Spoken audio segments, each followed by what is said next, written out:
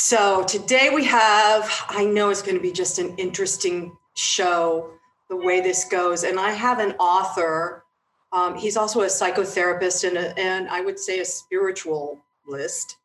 But the reason why I'm having him on is because he wrote a book that just came out, and it's called Slay Your Dragons with Compassion. And when I saw the title, it caught me, absolutely stopped me, gobsmacked me, if you will. And because the idea of slaying your dragons usually requires a lot of blood and guts and all that, but to do it with compassion, I'm so curious to find out how this conversation goes today. So I want to welcome my guest, Malcolm Stern. Malcolm, thanks for joining me. Thank you, Susan. Pleasure to be with you.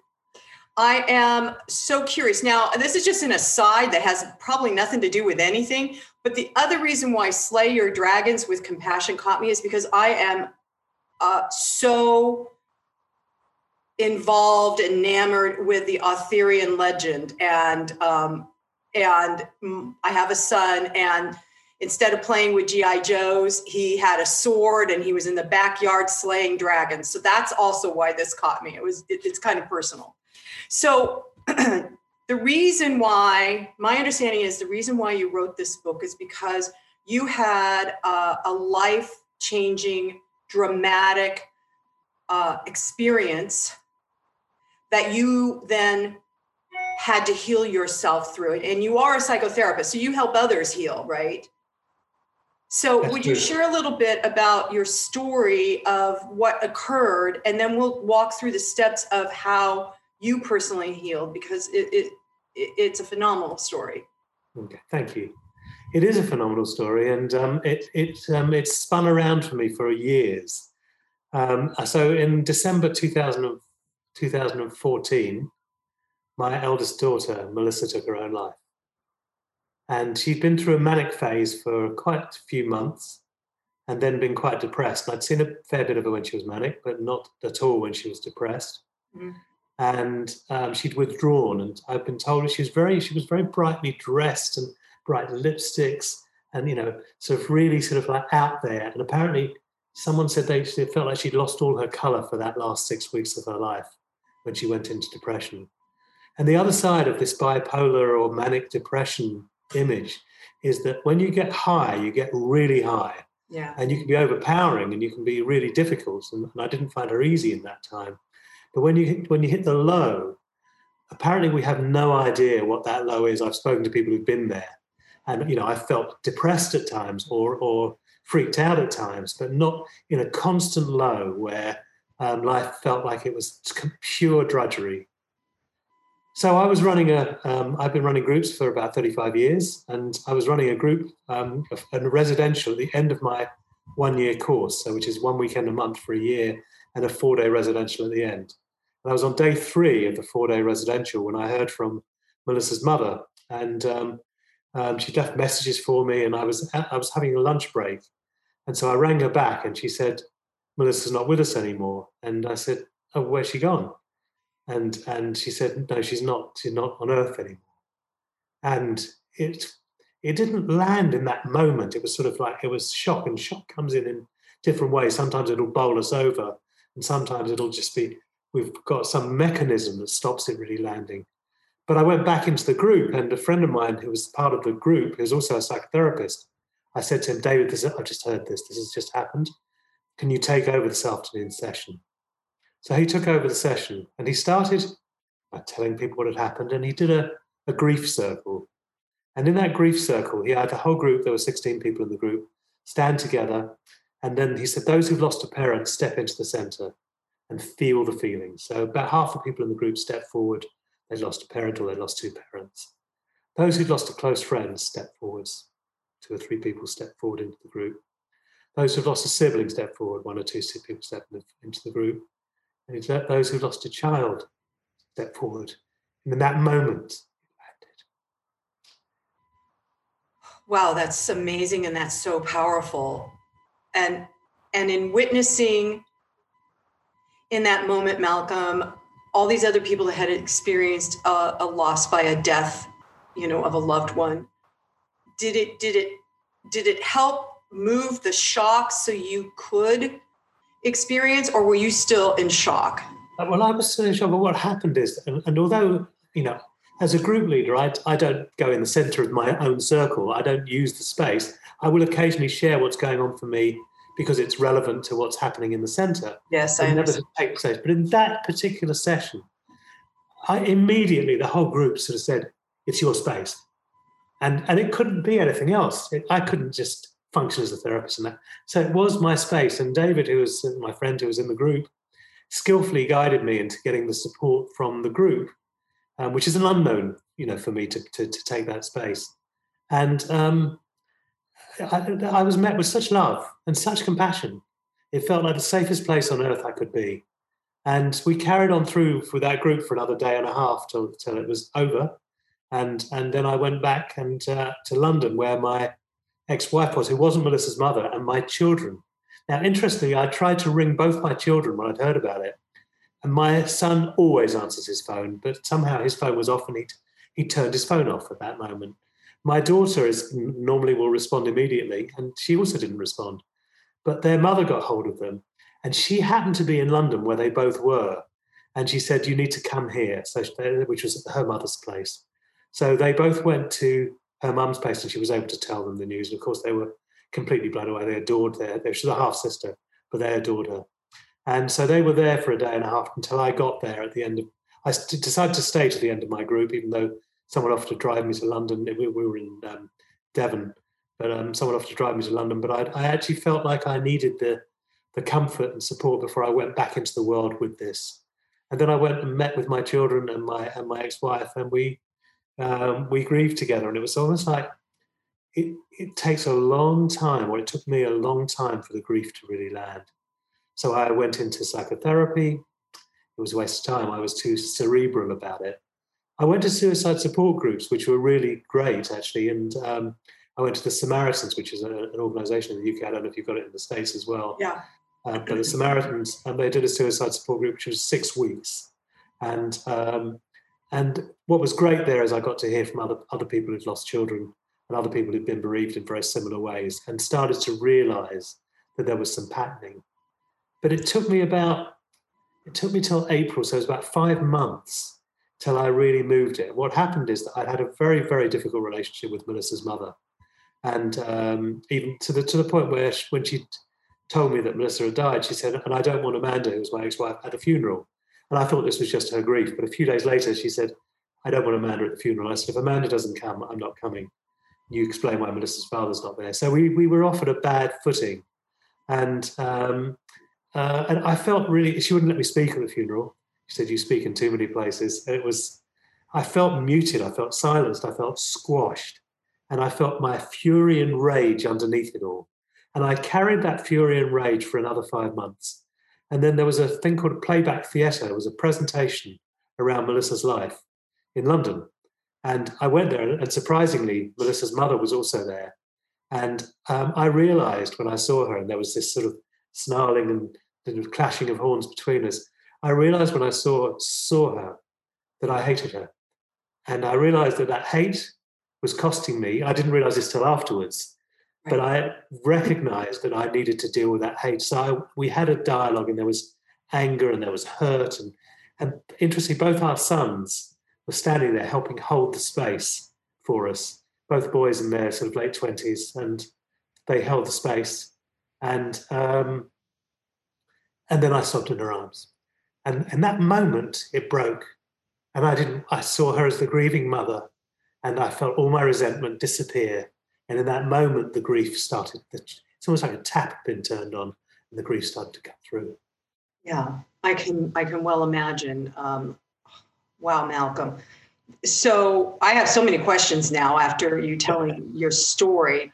But certainly, I want to go back to patterning and suicide. But certainly, what you just described about facing your ex-wife and recognizing you hated her, standing, facing her still, and working through it, yes. Whether or not she did, right? Maybe she did. But in that moment she did, but it didn't stay with her, but it stayed with me. Right. So this is really important for people that are listening because there's so much upheaval in the world. There are lots of people that are choosing to exit the planet via suicide, and a lot of it, what you just described, was you were slaying your dragon. You were facing her. Exactly. It wasn't her so much; it was your hate. It was mine. Right. Had nothing to do with it. That could damage your entire mental, emotional, physical, and spiritual systems forever if you hung on to that hatred and anger and hurt. Yes. Which is why your book is right, which is about slaying your dragons with compassion for ourselves first. Yes, exactly. And when I wrote the book, I thought I was writing a manual for other people, and which I was. But I was also writing a manual for myself. And I realized there had been practices that I'd been involved in, having trodden a spiritual path for more than 30 years. There were practices I'd been involved with, which had given me some ability to be able to stand in the face of the storm. And so, okay, so now I want to unwind that just a bit, Malcolm. So these were spiritual practices that you were practicing, right? Not just teaching other people to do it. Yes. So this is the thing I want everybody to know. When you develop a spiritual practice for yourself, and it is a practice, it's ongoing. Exactly. Then you have skill sets already in place for when you hit these horrific things that happen in life, because all of us got something bad going on at some point, because there's bumps in the journey of life. You got it. Spot on. Spot on, Susan. So then, Malcolm, oh gosh, I have so many questions. Let's go back to you mentioned that you with the support groups. First of all, support groups. We'll talk about that in a minute, of how important that is for individuals, regardless of whether or not you got stuff going on. It's just important. I've always been in a support group, led a support group, but usually I do the work with the group because I need the work. Yeah. But you mentioned in the suicide support groups that you understood there was a patterning. So can you just talk briefly about that, so other people, if they're watching a loved one devolve, they can maybe support them before? Well, it's really easy in hindsight to look back and go, "Oh my God, it was so obvious that this was a path that was opening up." But at the time, you don't think that's what's happening. Or I didn't think that was what was happening. I didn't even think about what that being happening. And Melissa had been she'd worked for a company called Kids Company, which was a very famous organization in the UK dealing with very damaged children. She was a caseworker. Oh, wow. So she was working with the really kids right on the edge, who had been abused and beaten and sexually abused and had all sorts of terrible things going on for them. And she was able to hold that space for other people. But there's something about when the mind starts to go, and Melissa made a video before she died, and I've never seen this video to this day, because Melissa's husband looked at the video and he said it brought him no closure at all. It was just her pain that she couldn't find her center anymore. Mm-hmm. And she'd lost her well-being. And there's something interesting that happened to me a little while ago.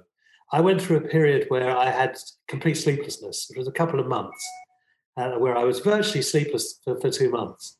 Wow. And there was one day that happened during that 2-month period where I felt like I was losing my mind, and I've never felt that in my life before. And I understood from that place, there's a terror that you're never going to find your way back. And Melissa, 10 years earlier, had a serious mental breakdown. She'd rung me one day and she said, "Hello, Dad, I'm in a lunatic asylum." And I said, "Very funny, Melissa." And she passed the phone to the nurse. She was in an intensive care psychiatric unit where she took a year getting through that. Wow. And to all intents and purposes, she was out the other side of it. But she was so determined, because she'd been drugged up to the eyeballs. They threatened her with electric shock treatments, all sorts of horrible things to happen during that period. She was determined never to have medical treatment again. And so and I'm not saying medical treatment is good or bad. I'm saying that it has to be applied very skillfully. And in my journey to mix with people like Ronnie Lang, R.D. Lang, and Joe Burke, who founded the Arbors Association, who were some of the premier psychiatrists of our times, who looked at this in a whole different light. But very often, when people are put in psychiatric units, certainly then, in fact, I've been involved with something called compassion mental health since then. When they're put in psychiatric units, they feel abused. Their power is taken away from them. I can well imagine. Okay. So even if we are not heading toward a path of suicide, quite often during the course of a lifetime, we feel abused, we feel powerless. Yes. And so what can we do to not feel powerless? I mean, what is your practice? Well, what I've done is I've put 10 practices in this book. And actually, it was interesting because I've always hated books that go 7 ways to do this, 10 ways to do that, 9 ways to do that. But I somehow managed to track that there were a number of different things that had taken me through this, and things that I'd been refining in my life long before this happened, and that I was able to bring into play. So I won't read you all 10, but for example, one of them is create a Sangha. Now, this is a Buddhist structure, which is about creating spiritual community. I have a regular, and have done for a long time, a regular Monday morning call with a close friend, and we take an hour. We take half an hour each, 20 minutes to talk and 10 minutes to have reflection, and then switch it around. And we do that as a regular practice about what's going on in our lives. And our task is to give each other honest reflection, not to make each other feel better, but to actually challenge each other compassionately. Now, that's been a practice I've done for years. I also have a triad. There's 3 of us that work together, and it's a similar process where we are exploring what's going on in our lives and getting reflection from the others of what might be the things we're not able to see. So we're supporting each other and actually finding our way through. Mm-hmm. I've been part of men's groups for 30 years, and they're very valuable because it's a company of men. Often when men have difficulty talking about emotional things, I've run groups, I do still run groups, and I've been participant in groups. And they are places where there is a practice of speaking from the heart and of allowing our vulnerability to be visible. Yes, and this is, I just implore the listeners, if you do not have what Malcolm just described, a one-on-one, honest, trusting relationship, I highly suggest you develop that with a friend or a mentor, but also in the group, because what I found over my years of being in groups, and then also having what I call prayer partners, because I have a similar thing going on where there's a one-on-one and we share. Mm. And what you begin to see in a group setting, at least in my experience, Malcolm, is that everybody in the group begins to reach a certain vibration. Exactly. Very similar. And so issues that one person may have, other people may it will crop up. And conversely, intentions that get set, if you're setting intentions, one person may say, this happened to me, I was in a group, and one person said, I need a new car. And we were all like, okay, we're going to just support you in that intention, spiritually, energetically. And by the next week, I had a new car. I didn't even know I was getting a new car. You know what I mean? And she got a new car. So it was like, so things, I'm going to use the word universe, whatever, source, begins to work together to support us for our highest good. And if it's uncovering the stuff that is painful, that supports us in becoming more joyful. Yes? Yes, exactly. Because if we avoid our suffering, we also avoid our joy. And exactly. So we have to then be able to find ways of dealing with our suffering. And one of the things I've done in this book is I've set exercises, practices for people to do. So one of the chapters is called Allowing Your Suffering to Transform You. And at the end of each chapter, I've talked about how we might work with each particular practice that we're doing. So, again, it's building Sangha, it's building community, but also walking in nature, talking to trusted confidants, read the stories, get inspired by other people's stories who've engaged in suffering. People like, for me, Viktor Frankl, who wrote Man's Search for Meaning. He transformed suffering.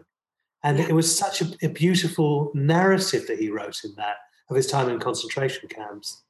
Listen to music that's been inspired by suffering. So for me, like, I love Leonard Cohen, or Eric Clapton's Tears in Heaven, which he wrote on the death of his child. Nick Cave's Ghosteen, and he also lost a child.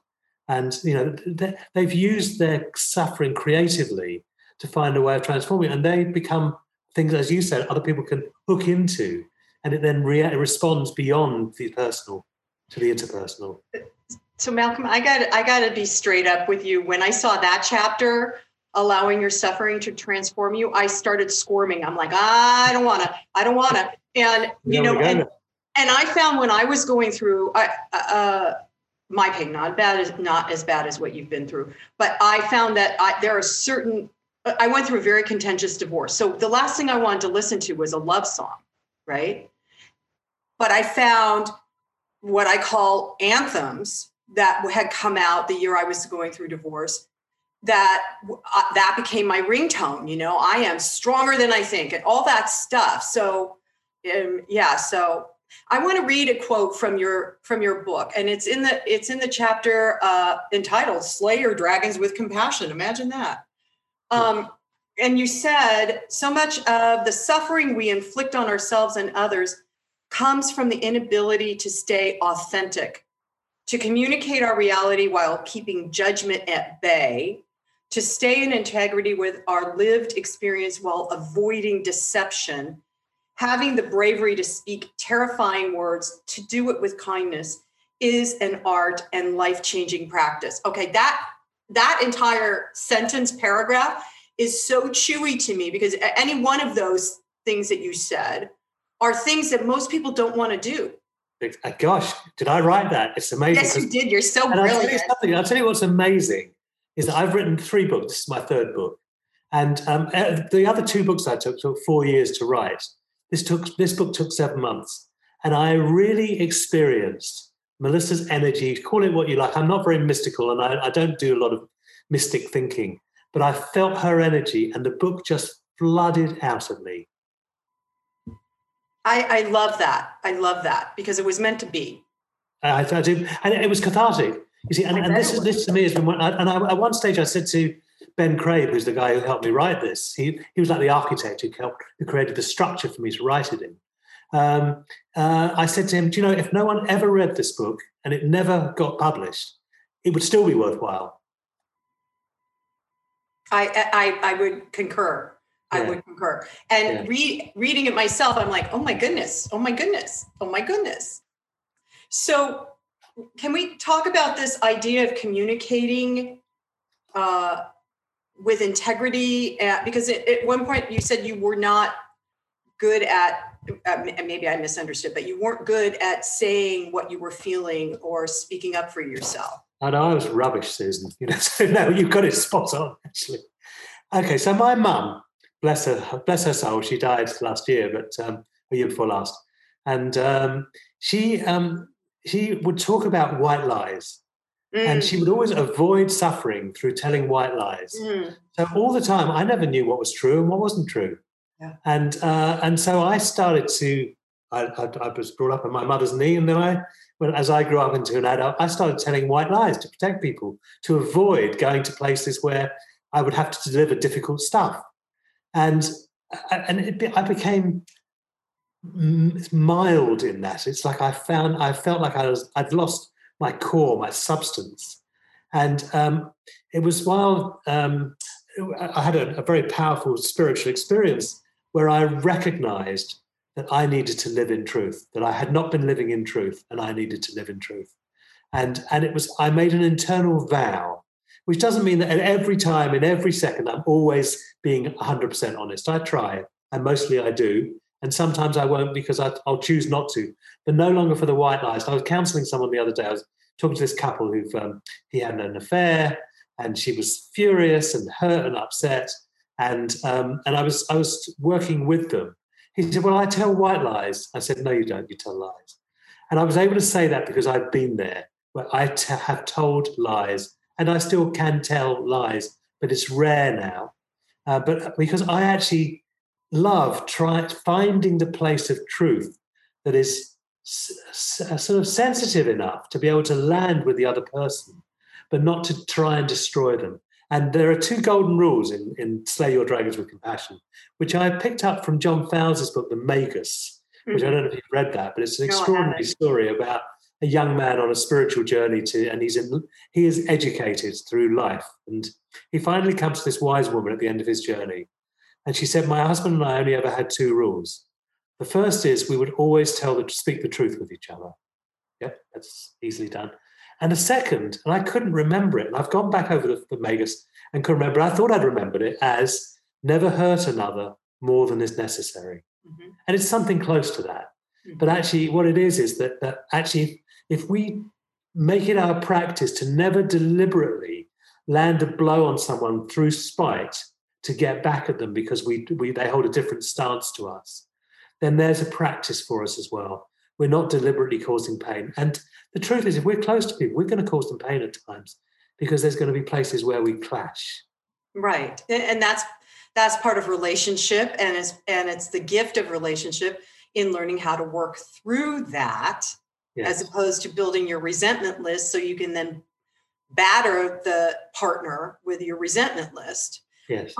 One of the paragraph or sub-chapters in that caught my eye is the painful truth is better than a comforting lie.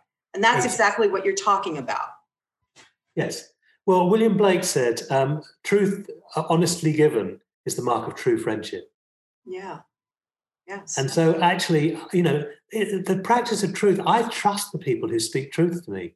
The guy I do this Monday morning dyad with, the pairing that we do on a Monday morning, he's quite ruthless in his truth, but he has enough compassion, and I know he cares about me.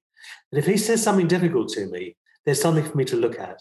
Mm-hmm. And I want that. I don't want to go, oh, yeah, I'm having an argument with my ex-wife or something or other. I don't want someone saying, oh, you're definitely right and they're wrong. I don't want that. I want to see where I can shift my perspective. So that, to me, Malcolm, is what this is what I encourage my listeners and my clients is to find that place where you can find your edge and have an ongoing consciousness growth pattern.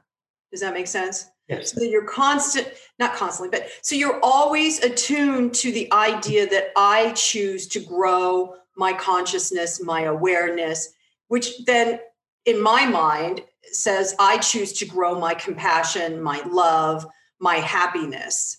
Because maybe you and I are just kind of like-minded, but I would much rather clean up my own garbage than walk around carrying it. And I've always been that way. And so consequently, I've been the person that speaks what I perceive as truth to individuals. And sometimes it lands really well. And other times I walk away going, oh my gosh, why did I say that? I should have just kept my mouth shut. But oftentimes when truth is spoken, truth with a capital T, not I think this about you, truth. Exactly. It resonates with the individuals that are on the receiving end. It changes up energetically something within the individual, whether or not they stop to look at it, right? Oftentimes they will, because it arrests them to go, wait a minute. Yes. And you talk about, okay, so I'm flipping it just again, Malcolm, but in the book, you also talk about the ricochet effect. Yes. So let's speak about that, because when you're speaking truth to someone, what you're talking about is with compassion. That takes a practice of allowing the judgmental mind, the ego driver to soften, so your intuitive yes can come through. But sometimes the ricochet effect is. The ricochet effect is extraordinary. It's a term I invented. I was very pleased with it. So it's an original term. And it says it like it is. Basically, Someone will say something, you'll think nothing's going on for you, and suddenly, bang, it's opened a door inside you because you carry, we carry a lot of the same patternings. There aren't that many different life stories. There's the different stories where we suffer and where we grow and we're educated. But there's not a million stories. We're not all so different from each other. We're human beings with all of the foibles and glories. And Eckhart Tolle used to say that if you want to see the best and worst of humanity, look in a mirror. So, it's all there. And I don't know what our timing's like, but if we've got 3 or 4 minutes, yes, I could read a story from the Ricochet, because this is the most powerful story in the book, if you're up for I would love it. A 3-minute story. This is a beautiful, and this blew my mind. And in fact, what I did when I wrote this is that I actually, I was working with this woman in a group. She's still in one of my groups now, actually. And I actually said to her, I want to interview you because I want to get this absolutely right, because I think this is one of the most powerful stories I've ever heard. So I'm going to read you a moving story, if that's all right, on the Ricochet effect. I have my tissue. Good. You'll probably need it for this one. So this is called Raj, Susan and Connor. Raj was in one of my one-off groups in the beautiful holiday destination of Etsitsa in Greece. He'd been married for 10 years, and as his wife approached the menopause, their relationship changed. Her sex drive was less, but his stayed the same. He found the withdrawal of the sexual connection difficult and painful. They had sex from time to time, which alleviated his frustration briefly and drew the sting out of the situation. It feels like a mercy fuck when they do it, I thought to myself. I hope it's all right to use that word here. It's fine. Okay, thank you. Raj and his wife shared their lives and the care of their children amiably. He was relentlessly positive and rarely showed any chink of vulnerability. He appeared almost aloof and demonstrated a practiced amiability. He spent hours in the gym and had his own import-export business, which he ran from home. However, without touching their relationship, there was a huge gap for Raj. It's not the sex, I can deal with that. It's the emotional connection from skin on skin. The lack of it drives me mad. It's so painful, it's like the intimacy has been sucked away. His face crumpled and tears appeared in his eyes. What would you like from the group, I asked him. He looked around and engaged with others in a way I'd never seen him do before. He made genuine eye contact with people in the circle and held it receptively. He allowed the others to see him in a place of vulnerability, which normally only his wife would have access to. I'd really love it if someone would touch my face. I don't mind who, anyone who wants to, he said spontaneously. It was a difficult and emotionally raw ask, but 3 people stood up, sat down next to him in the centre of the circle, and gently stroked his face. It was a tender moment, appearing seemingly from nowhere. After some time, a soft crying emerged from the other side of the circle. Susan, a gentle Irish woman, was sobbing. Raj basked in touch for a couple more minutes against the backdrop of Susan's sobs. When I sensed Raj felt content, I turned my attention towards Susan, who was being comforted by the person next to her. Would you like to share what's going on? I asked her. The words tumbled out of her. 5 years ago, I met the love of my life in the gym. His name was Connor. I know this sounds really corny, but in that moment when our eyes met, we fell in love in a way I'd never experienced before, and that love continued for the whole 5 years I was with him. He was an Ironman triathlete, had 2 kids from a previous marriage, and I saw such a beautiful soul inside this powerful, muscular body. He later told me when he met me, he saw light shining from the top of my head. We were inseparable from that moment and moved in together a few months later. It was the purest love I've ever felt. This to me was a rarity, where falling in love seamlessly morphed into the art of loving. The group's attention was rapt. 3 years later, Connor started getting pains in his stomach and went to his doctor, who assured him there was no serious problem and diagnosed acid reflux. This didn't feel right, and despite having a chest x-ray, which showed us that it wasn't lung cancer, it took 2 years before his doctor x-rayed his stomach and found a massive cancer there. I was furious because it had been obvious that the problem was in his stomach, and it took so long for them to finally investigate it. Connor knew he was going to die, and he lost weight quickly. I'd go to bed praying, take me rather than him, for his children's sake, said Susan. From the October cancer diagnosis until the following April when he died, his body was in agony. Susan never flinched from being by his side, and here's the Ricochet, and she found that stroking his face was a joy for both of them. Every time she touched him, he would smile at her through his pain and say, I love you. For the last month of his life, he was in a hospice which overlooked the Slieve Guillaume Mountains and the Keys shopping mall, where Susan had watched Connor perform his first Ironman triathlon. The nurses had put a fold-down bed next to Connor's so they could sleep facing each other at night. They spent time listening to songs and selecting which ones would be played at his funeral. One day he'd just chosen the sixth and final song, a Celtic football anthem, over and over, a Celtic song. Connor was a Celtic fan. And as they listened, she felt him dying. As he took his last breath, she slid her hand under his head, whispered in his ear, "Connor, the windows are open. The mountains are outside. Fly out of your body and meet me on the other side." Then another ricochet reverberated around the group, and one by one, 4 of us shared a story about the loss of a loved one. I shared Melissa's story with tears pouring down my face. The entire group was powerfully present, a response to the clarity and dignity of the grief, and the atmosphere in the room was calm, tender, and electric. Susan turned to me at the end of the session. "Thank you. I feel so much lighter. I never dreamed I'd be able to share this here. You created a space to heal my soul. It felt so safe to express my heart." As Susan observed Raj surrendering to the touch of those who supported him, she was thrown into the memory of her own story. It was a powerful ricochet she wasn't expecting, and it released a depth of feeling she'd been unable to access since Connor's death. As others in the group witnessed the purity of Susan's love and loss, they too were ricocheted into their own loves and losses. The ricochet effect is usually unexpected, as we all experienced that day. Okay. Thank you. Wow.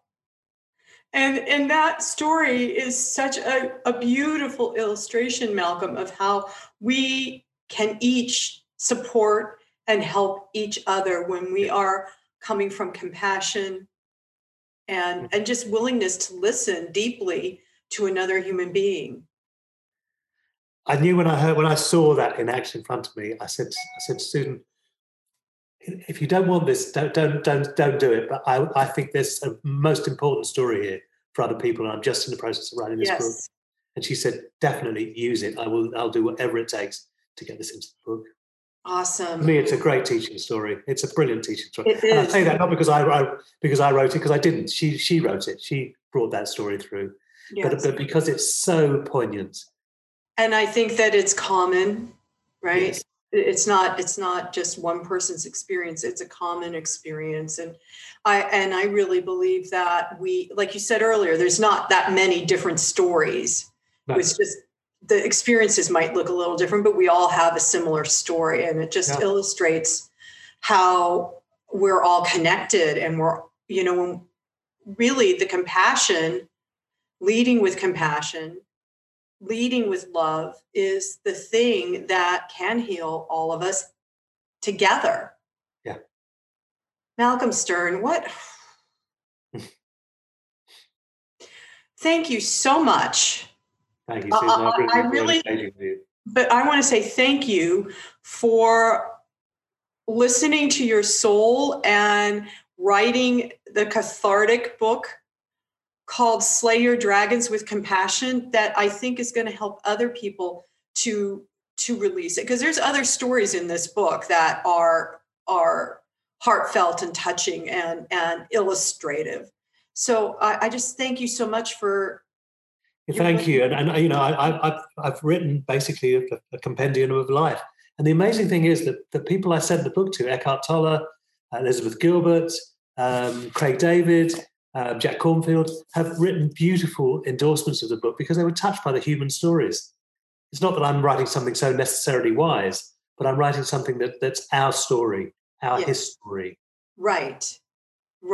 And having it be our story is so timely right now with everything that is going on globally. On all those different levels. It's just timely to recognize that it's our story. It's our story. We're all in this together now as well. Yes. There's been a time like this in history. Ever. Yeah. And only when we realize and recognize that it is our story, and each individual can up-level the narrative, if you will, by doing the healing work that they are called to do within themselves. Because I find that when one individual heals themselves from the inside out, it radiates, it multiplies. Yes. And it activates other individuals' desires and willingness to heal themselves. And then there's that ripple effect. Exactly. That's right. There is. So thank you so much. So once again, do you have a website, Malcolm? Yeah, malcolmstern.com.